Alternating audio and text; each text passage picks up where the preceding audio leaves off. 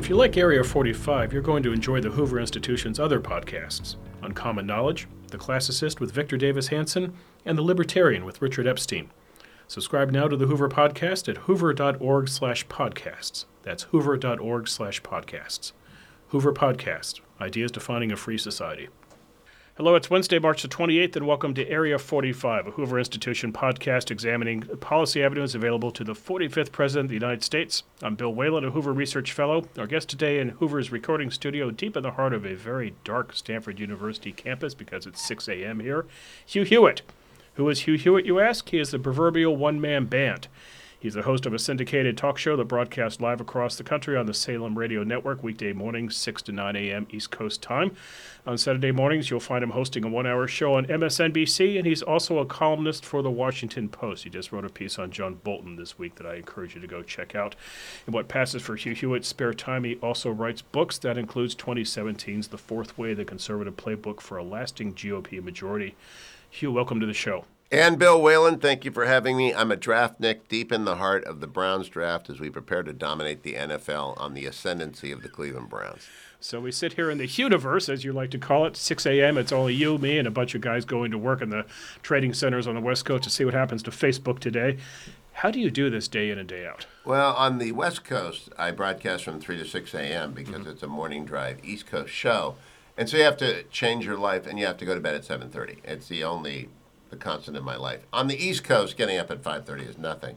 I'm in California to teach at Chapman Law School, Fowler School of Law, January through April, constitutional law and the First Amendment, as I have been doing since 1996. But I'm a resident of Virginia now, and we go back to Virginia in the last week of April, and we stay there to December. And 5:30 in the morning is nothing. I mean, in fact, most productive people in the world will tell you got to have your feet on the floor before 6 a.m. or you're not going to get anything done. Right. So this has not been a direct path for you, this life that you lead right now. You grew up in Ohio, went to Harvard. Your journey includes law school, the courts, Ronald Reagan, Richard Nixon. You worked for Richard Nixon's library for a short period of time. How did you make the segue into what you're doing now? Failure, originally. I failed to get into Harvard Law School or Michigan Law School, and I was an arrogant 21-year-old, and I wanted to go to either of those law schools out of Harvard, and they both said no.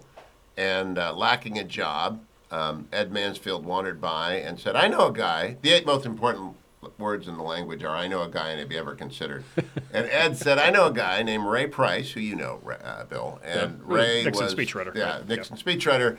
He needs a research assistant, so I went down to Washington, D.C., and Ray had forgotten I was coming, which was not a good sign in 1978. He said, but, they might need some help on David Eisenhower's team in San Clemente. He's working a book called Eisenhower at War.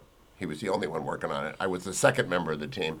And after 4 months, I went to work for Richard Nixon in exile at the Elba of America in San Clemente in 1978. That's when I got to know RN. After 2 years, he moved to New York. I went to law school because New York destroyed my finances, and the president agreed that you can be really rich or really poor, but not in between in New York. Mm-hmm. And after Michigan, went down and joined the D.C. Circuit, clerked, and then into the Reagan administration. And when that was done, I came out to practice law and build the Nixon Library and to intend to practice law. I'm still practicing law with Larson O'Brien in Los Angeles 30 years later. But since then, every media job I have held, people have approached me. So it's an unusual media career. I've not pursued it, but I do believe when people call you up and say, have you ever considered, and Bill, you probably have lived this way if you think about it, you've got to pause and say, sure, that might be working. Right. Hey, why not? Would Richard Nixon, the ultimate political strategist, would he be able to get his head around what's happened to the Republican Party in the last couple of years? Very much so. In fact, I read yesterday a great piece by Sean Trendy at RCP, how Nixon anticipated Trump in many ways, as did Reagan in some ways, which you might disagree with, as did Pete Wilson in his second run for governor. Right. You must occasionally touch the populist tenor chords in the Republican Party because you can't win with just the purists. I'm kind of a purist. I'm a Buckley conservative. Mm-hmm. But you've got to go and be able to bring in, as Nixon did with the Southern strategy in 68, populist crossovers. I love to tell people, Bill, and you're a political junkie, I'm from Warren, Ohio. Trumbull County voted 59% for Al Gore in 2000, 60% for John Kerry in 2004, 61% or nearly that for President Obama twice, and 55.5% for Donald Trump. Now, you tell me, you're the political scientist. Is that an earthquake, a tsunami? How do you describe that? That's so unusual. It is unusual. We could call it a one-off if you want to, but I'm very curious to see if Trump can replicate it in 2020. I think come 2020, if he does it again, then maybe we can put the proper adjective to it. He says he's running. Do you think he is, or do we have 68 all over again in front of us? I have been writing columns for the last year suggesting that he's James K. Polk, that he declares the 4 things that he set out to do. He declares he's done them all, and he does the mic drop, and he walks off. But now I'm reneging, in part because he said he's running, but, believe it when you see it. But if you figure, Hugh, that Trump ran in 2016 in large part just to drive people crazy and show that he could do this and actually win, then what's stopping him from running again? The same motivation, knowing it disorients people, and again, proving he could do the improbable, he could be reelected. Because to drop the mic. To drop the mic. And I think you're very perceptive. I'm going to steal that term. I may attribute it to you and Hoover, but I'm probably just going to do the radio thing and steal it. But it is to do the proverbial political drop mic that reverberates through history. You just mentioned Polk. Nobody mentions Buchanan. Right. You just mentioned Polk. Nobody mentions Millard Fillmore. When you do what you set out to do, which is to disrupt, this North Korean thing, he tweeted this morning, President Xi of China called him or communicated, he left it vague, that Kim Jong-un is looking forward to the meeting. Some, I have to think, I hope it's a few, would prefer that Donald Trump fail in this than he win, because it would totally blow their heads if Donald Trump secured the denuclearization of the Korean Peninsula. But he got his first trade deal yesterday. Right. He's put 14 members of the U.S. Court of Appeals, originalists all, as strong as any that Reagan came up with. Right. Of course, Neil Gorsuch is a terrific justice. The tax deal is wonderful. The deregulatory push has been complete. If you don't pay attention to what he says and only what he's accomplished, you're a happy Republican. Right. But I'm a Victorian, so I don't like his style. I like the courtly, gentlemanly style of Ronald Reagan and Pete Wilson, your old mentor and boss, and I like that style. That's not Donald Trump's style, but you can't argue with points on the board, right? If you got an ugly swing, you still drive the ball 340. You still drove the ball 340. Let's talk about the Trump style for a moment. February 26, 2016, there is a Republican debate. You are one of the moderators. You asked Donald Trump a rather straightforward question. What you say, Mr. Trump, you've been on my show in the past, and I've asked you if you promised to release your taxes. And you said you do indeed promise that you will release them. You have not. So you asked him in that debate, do you still plan to do so? And what did Donald Trump do? He remarked, quote, very few people listen to your radio show. This happens to be true. Check out the ratings. To your credit, you sat there and you took it. You didn't shoot back at him, but he dumped on you on nationwide TV. 15 times in 2016, I believe, he was on your radio show. That's correct. As a candidate. You jousted with him 4 times in primary debates. Do you still have a relationship with Donald Trump? I don't right now. You do not. I have Trump tattoos. And so I wear them proudly. We tangled on the nuclear triad, on Qasem Soleimani, on the Quds Kurds. Some of those were my mistakes. Some of those were his mistakes.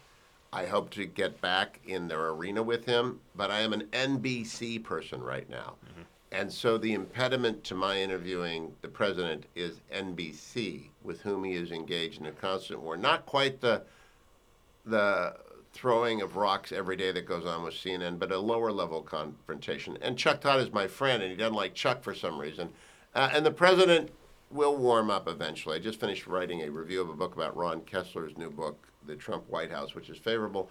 I call balls and strikes. I have no desire to go in the administration. I don't want anything from anyone. Right. And so I'm kind of dangerous in the media like you. If you don't want anything, people can't seduce you with offers of interviews and things. I'd love to talk to him. I think he ought to go back to the strategy that was winning for him in 2015 of talking to everyone all the time about anything. He's charming. Right. He's actually the best interview in America. But he is withdrawn from the public scene. He doesn't talk to Anderson anymore. Or you had Mark Preston on campus at the Hoover Institution this week. Mark played Trump in our debate prep. For CNN. Right. For CNN. And would berate me. The reason I didn't flinch, that was nothing. As Dustin Hoffman said in Wag the Dog, this is nothing. Mark Preston would insult my wife. He would tell me, you're fat and ugly and old, and which are all true. And, I really don't care, because it's not about the reporters, it's about the candidate. Right. So one thing Trump will notice is that you wrote a very favorable column about John Bolton in the Washington Post, which is not the sort of thing that typically appears in the Washington Post. John Bolton is an antichrist as far as the Washington Post is concerned. That's putting it mildly. What is it about John Bolton that you like? You've worked with him in the Reagan years, right? Yes, he was the Assistant Attorney General for Civil when I was a briefcase carrier special assistant for 2 attorneys general. So not a colleague. I got to know him later in life as a friend and as a supporter of his PAC and as a frequent radio and television guest and as a very avid reader of his memoir, Surrender is Not an Option. I love memoirs, Bill. I read them closely if I believe you've written them. I didn't read George Tenet's. I didn't think he wrote it. Read Rummy's, Cheney's, W's, and the very best is John Bolton's, Surrender is Not an Option. He doesn't forget a thing. He's got a photographic memory. And what he is an iron-butt diplomat. He talks a tough game because he wants to secure the objective without going to war. And unfortunately, a lot of people in the Washington community don't understand the difference between words and actions and how diplomacy is supported by a vigorous defense. I think he, Mattis Pompeo, Gina Haspel, who I do not know, and John Kelly make up one of the finest foreign policy teams since late Reagan, which your friend George Shultz, James Baker, Howard Baker, Frank Carlucci. You go out to the CIA. I'm trying to remember who was at the late CIA after Casey came in. Oh, I know who it was. Bob Gates. Right. And so, I mean, how do you beat that level of talent? Donald Trump's assembling a team that comes close. Not there yet, but coming close. What do you think changed in terms of Trump's view of Bolton? Because Bolton was in the interview process the first time. We've heard all kinds of rumors, one being the droopy mustache. But what do you think changed Trump this time around? The president's been in the job a year. It is typical of the first year of any new president that they learn how doggone difficult the job is and how it's got to be staffed out. And staff work matters, more so than a developer. I've always explained to Donald Trump, to people who ask me about Donald Trump, I think he's the perfect combination of a real estate developer, permit-driven, what do I need to be in the room that I'm in with the people who I'm talking to within the bounds of the law, and a movie producer who's producing a very long rough cut. His tweets are his director's notes. His off-the-cuff remarks are his comments to himself. And the rough cut goes on and on and on. But he realizes that he can make his movie and develop his project, get his permits, but he needs staff. And when it comes to competence, there just is no one more competent than John Bolton. He will sit there all night long. My friend Robert O'Brien said on my radio show this morning, he's a litigator's litigator, which produces astonishing levels of preparation for which most in journalism are not prepared. You are a Reagan conservative. You called yourself a Victorian Reagan conservative. How do you process Stormy Daniels? I don't. I'm a Roman Catholic and I am a Victorian, and I reject personal behavior that violates ordinary norms, though I'm guilty, as anyone else is, of always violating ordinary norms that are expected of one people. But I'm not proud about it, and I would urge everyone, not just the president, to reconsider, especially during Holy Week, their own personal shortcomings and to make amends for them. As a Victorian, I don't believe the public is served by conversation about porn stars. I said the same thing during Clinton, but I supported the impeachment of Clinton not because he had an affair, but because he lied about it under oath, which is why I don't think the president ought to sit down with Mr. Mueller, because there's an argument that you can't indict a president. Walter Dellinger wrote a good piece yesterday arguing you can indict, but you cannot try, which is a new thing. But you can only remove via impeachment. There's no upside for him in sitting down with Mueller. Zero. And I've urged that he hire my law partner, Stephen Larson, which is bad for me because I'd have to leave the firm. I have to recuse myself and resign from the firm. But Stephen Larson's the best white-collar defense lawyer in America. And he's not taking it seriously enough, because if Dellinger's right, he can be indicted and tried subsequent to his leaving office, even if he isn't impeached. What do you think the end game is here, though? Is it just the continued humiliation of Donald Trump in his personal life? Is it trying to somehow get Trump's lawyer afoul of the law so you can somehow drag him into the Russia investigation and flip him and thus prove in some way that Trump is involved in Russian collusion? If you're the Democrats, Hugh, what do you think Stormy Daniels serves as a means to? There is no end here. They ought to be fighting Donald Trump on the destruction of Obamacare, which they ought to be arguing was working. I don't believe it was. But that is why they lost the election, in my view, is that those premium hikes hit in October when early voting happened. Yes, Comey influenced the results of the election. Former Secretary of State Clinton came on my radio show. We talked for a couple of hours. She had never once come on before. She kind of admitted that maybe if she'd done some civilized conservative radio, she might have won. Right. And I'm civil. But she lost because of Comey and those Obamacare premiums. If the Democrats do not develop a policy platform that's coherent for the working man in Trumbull County, they're going to lose. Tim Ryan is the scariest Democrat. Congressman that I went to high school with, different different years. He's younger than I am, but we both went to John F. Kennedy Roman Catholic High School in Warren, Ohio. Quarterback at Penn State, at Youngstown State. Ryan scares me. Joe Biden scares me. Kamala Harris is probably going to be the nominee. She's going to cut like Sherman to the sea through the Democratic primaries, absent a blocking motion that the Republicans could never organize. But they got to get back to their base, and they just can't run on Stormy Daniels because it's all baked into the pie. There isn't an American out there who's surprised by this. I mean, do you think there is? No. The other thing that surprised me but actually saddened me was that 60 Minutes had its best ratings in 8 years. So that either speaks to just the public's insatiable appetite for tawdriness, or that 60 Minutes has had some really bad programming for the last both. 8 years. Or, as Secretary Clinton said to me, you can hold two thoughts at one time. And in fact, 22 million is a big number. That's how many watched the Reagan Library debate with President Trump. And we were blown away at the demand for theater. And the reason he won was he was the most experienced performer on the stage, and he had methodically reduced his strongest opponent, much like Grant. I will fight on this line if it takes all summer. He won 11 out of 12 debates. The other one he didn't participate in because he always concentrated on the number one target. Got to take out Jeb, low-energy Jeb. Got to take out little Marco. Right. Go after Chris. He did what he had to do. Right. Let's talk a minute about talk radio and cable news and the role that it plays in the process. You are 62 years old, correct. if I'm not mistaken. How many 62-year-old people are there floating around on cable news right now? More than you would think, More than I would think. But it's easy to miss them amidst the kids. Right. And I was on, for example, Meet the Press this weekend, and I was the oldest person on the set by 15 years, maybe 20. And Robert Costa and Casey Hunt, who are terrific journalists and fine, nonpartisan, objective journalists, went to high school together in Philadelphia, and I think they're 30. Right. And so I'm 62. And as I mentioned, Bob Costa's dad and I, Tom Costa, we're buddies. Right. We talk Eagles and Browns football. He's my contemporary. There's a lot to be said, though, for some gray hair, because I was able to pull up an analogy to Howard Baker, James Baker, George Shultz, Frank Carlucci, and the other Reaganauts that maybe isn't instantly accessible to people who haven't been around a while. Right. So does talk radio and cable news change this anytime soon? This just work. What frustrates me is watching shows, and this is, I'm not singling out MSNBC. Every alphabet soup network does this. You have on very attractive young men and women in their 20s. They have very kind of thin backgrounds in politics. They've worked for somebody on the Hill for a couple of years, typically, or they've worked in a campaign. And there they are, and they're asked to give a hot take on what's going to happen in North Korea. And you stop and you think to yourself, what could they find North Korea on a map, number one? But number two, is this really what we've come to in news? We're asking people who just don't know anything about the topic to give us the hot take. Those are not news networks. Right. They are entertainment networks whose principal source of content is the news. Right. And the nightly news with Lester Holt remains a very, very, as the CBS franchise, as the ABC franchise, reliable old school news. And I read every morning the Times of London, the New York Times, the Washington Post, the Wall Street Journal, in that order, so I end up at the right place. And they still have standards. There are websites like the National Review Powerline, which are full of intellectuals. Cable is wrestling.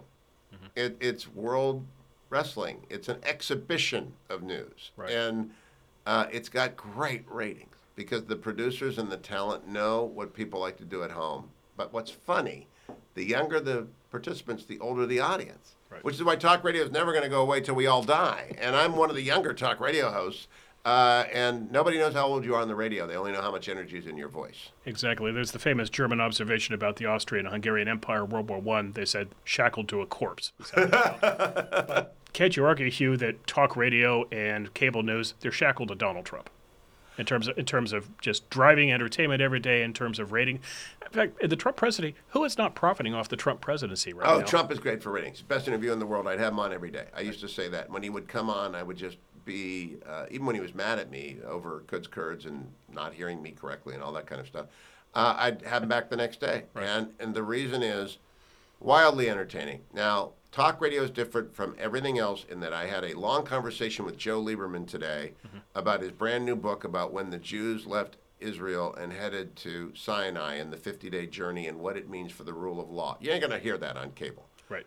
You're just not. We did 14 minutes on his book. Robert C. O'Brien was on to do 12 minutes on John Bolton and what he was like as a negotiator at the UN. You're not going to hear that on cable. The average cable segment is 4 minutes. When I went back to do Meet the Press, I spoke for 3 minutes. But in those 3 minutes, I was able to make the case for John Bolton to 4 million people, so it's worth it. I believe there isn't a market, and my friend Mark Levin, the great one, is showing on Sunday night on Fox that hundreds of thousands, millions of people will tune in for a Buckley approach to television. Nobody believes me in TV, but I tell them, and here's my example, Bill. Joy Reid is my friend, but my ideological opposite. Right.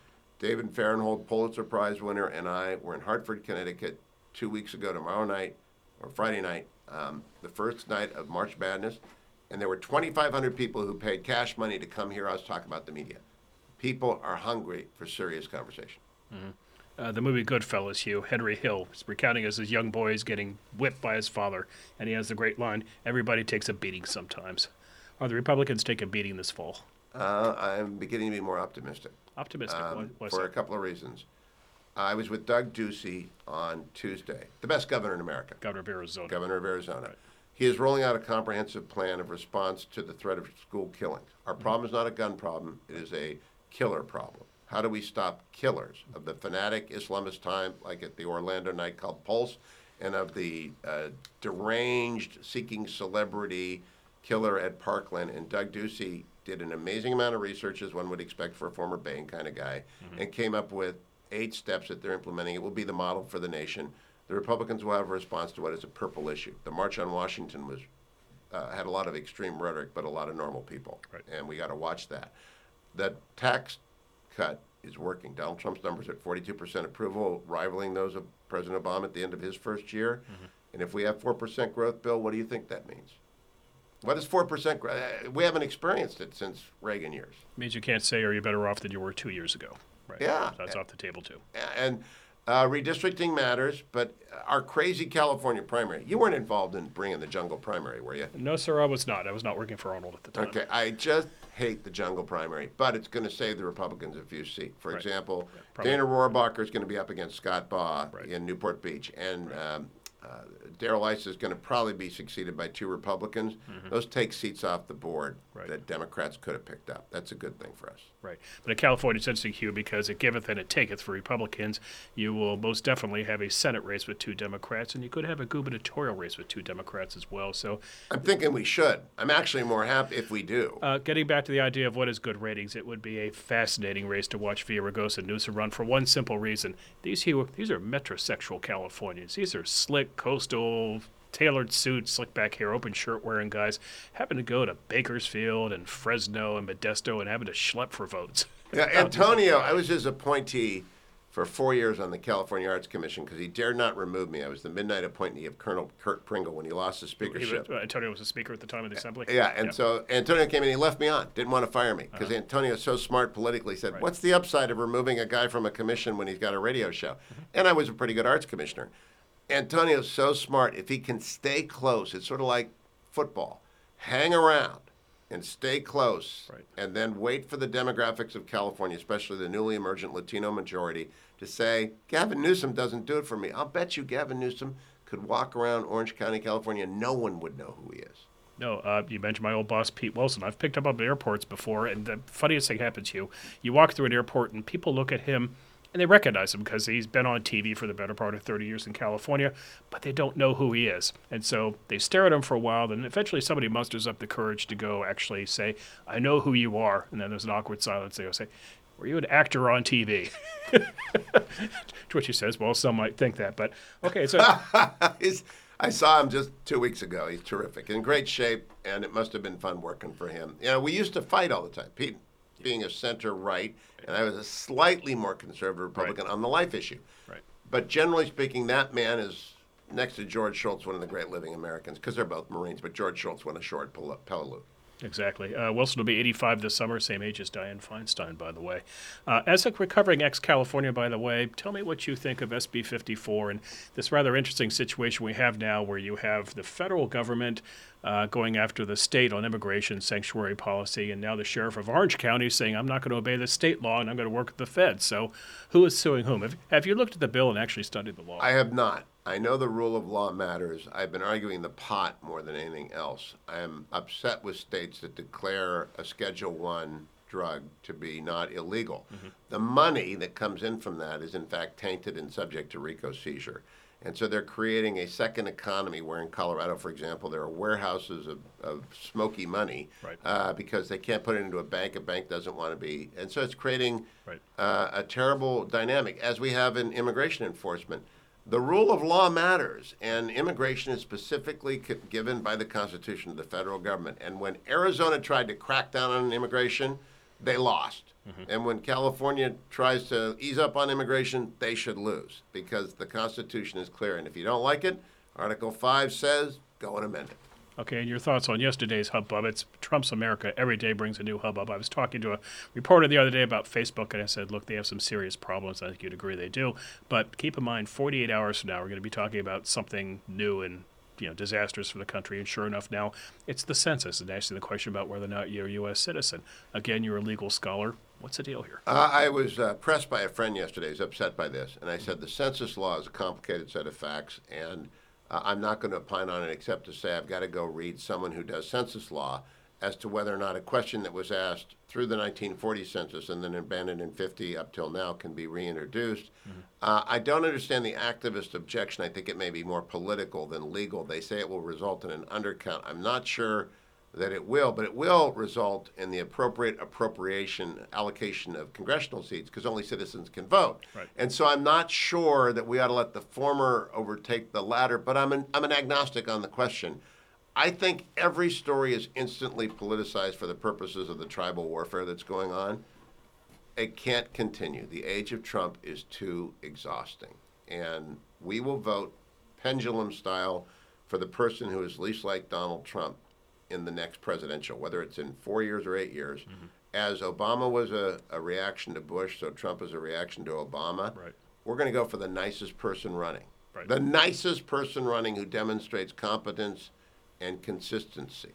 Who is that in the Democrats' bill? That's a good question because nobody has decided to embrace optimism. Nobody's gone back and looked at Bill Clinton, who did two very clever things in 1992. He took bits and pieces of Ronald Reagan's agenda. He recognized that our party does not work as a national model. I've got to take a little bit from the other side. So what did he do? He embraced the death penalty. He embraced welfare reform. He embraced a middle-class tax cut that never happened. So he accepted that the nation is right of center on some issues. But then secondly, he talked about hope, as did Barack Obama. And people want to hear an optimistic tone. Show me who in America has been elected president by just relentlessly bashing the state of the nation and by relentlessly talking down people. Donald Trump. But after him, Tim Ryan is who you just described. So is Joe Biden. But the Trump mantra, make America great again. So at least there was some appeal to optimism. Tim Ryan is running on a rebuild the center of the country by bringing in venture capital to places where people can afford to buy homes. And it's a very powerful message. My theory here is the most important Californian these days is not Jerry Brown. It's not anybody running for governor. It's Anthony Kennedy.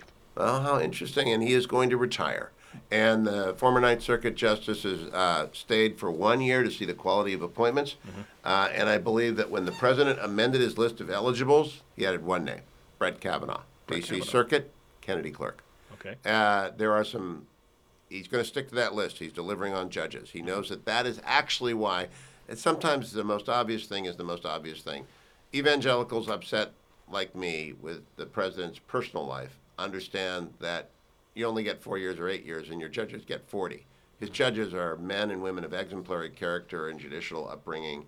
They will save the Constitution as an originalist document, and I do believe Justice Kennedy is going to retire, and I get the sense it's going to be Brett Kavanaugh unless he goes for a Joan Larson or someone, Amy Barrett, to represent the fact that he is open and solicitous of women joining the bench with men in equal numbers. I'm always curious as to how the rumor starts. It shows up on the Drudge Report one day, but somebody has started the rumor somewhere in town, and I don't know if the justice himself started it or somebody close to him or just somebody with time on their hands, but it does seem to be around town that he's going to leave. Yeah, the clerk thing is not a good indicator because retiring justices often have clerks who they either pass off or use in their first year of chamber work. I believe that justices tell White Houses when they know they're going, and there are some significant cases that he's going to write the case. Kennedy will write the opinion of Masterpiece Cake Shop as to how we reconcile his jurisprudence, which is majoritarian jurisprudence now of marriage, with the free exercise clause. He's going to write that, and then he's done. is also going to rule. This is a question whether or not a bakery can say no to a same-sex couple that wants a wedding cake. Right? It's also, by extension, can a Muslim baker be obliged to bake a cake in the image of the Prophet? It's really tough. Is this America for the next 10, 15, 20 years, Hugh? Just the courts having to decide things that legislatures and presidents and governors will not take on? It shouldn't be. We're not set up that way, and we need to have the congressional leadership reclaim Article 1 authority. I would like to think it was going to give you happy talk, but I've been lecturing on the hecklers that we're running into campus. It doesn't happen at Stanford. It's wonderful. Right. It didn't happen in Arizona State University. It doesn't happen at Chapman. But it happens in too many places where students are believing not in the free exchange of ideas, but in shouting. Okay. Final question I'll let you get out of here, because I know you got to get some rest. In The Fourth Way, you have this passage about governing, and you wrote, quote, "Governing in the key of we, inclusively, energetically, and joyously, and celebrating freedom and prosperity." Can Donald Trump pull that off?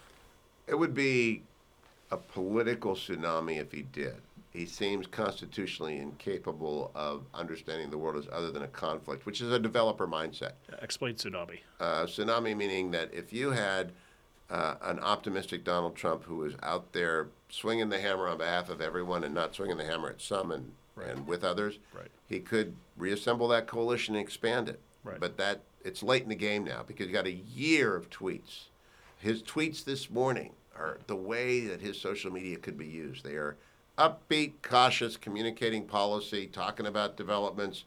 It's Ronald Reagan invented a new way of campaigning for the president. So is Donald Trump. If he learns message discipline, which producers typically don't like, they like ratings. Mm-hmm. But if he learns that long-term ratings would be better served by short-term Twitter discipline, no limit. A happy Donald Trump would be terrible for cable TV, though, wouldn't it? It would, and then they'd have to go back to covering the news. I'm thinking of that wonderful episode of The Simpsons where they're going in to talk to the lawyer Lionel Hutz for the millionth time about some shady lawsuit, and Lionel Hutz goes, "Could you imagine a world without lawyers?" They cut to a bunch of people in a field just dancing around. It would be a fun time. Very good. Hugh Hewitt, I appreciate the time. Thanks for coming on the show. Bill, you're a professional. Great interview. Good luck with the podcast, and I hope. How do people get the podcast? iTunes. Of and course. Hopefully some people who go on your Twitter feed will notice it as well. But anyway, seriously, thanks for coming into the show. It's pushing 7 o'clock now, so... Time to go to bed. Time to go to bed. You've been listening to Area 45, a Hoover Institution podcast examining the policy avenues available to the 45th President of the United States. One of those avenues would be Donald Trump going back on Hugh Hewitt's radio show and talking about his policy. If you've been enjoying Area 45, please don't forget to rate, review, and subscribe to us on iTunes. And if you wouldn't mind, spread the word. Get your friends to have a listen. The Hoover Institution is online at www.hoover.org. And while you're there, sign up for Hoover's Daily Report, which delivers the best work of our fellows to your inbox weekdays.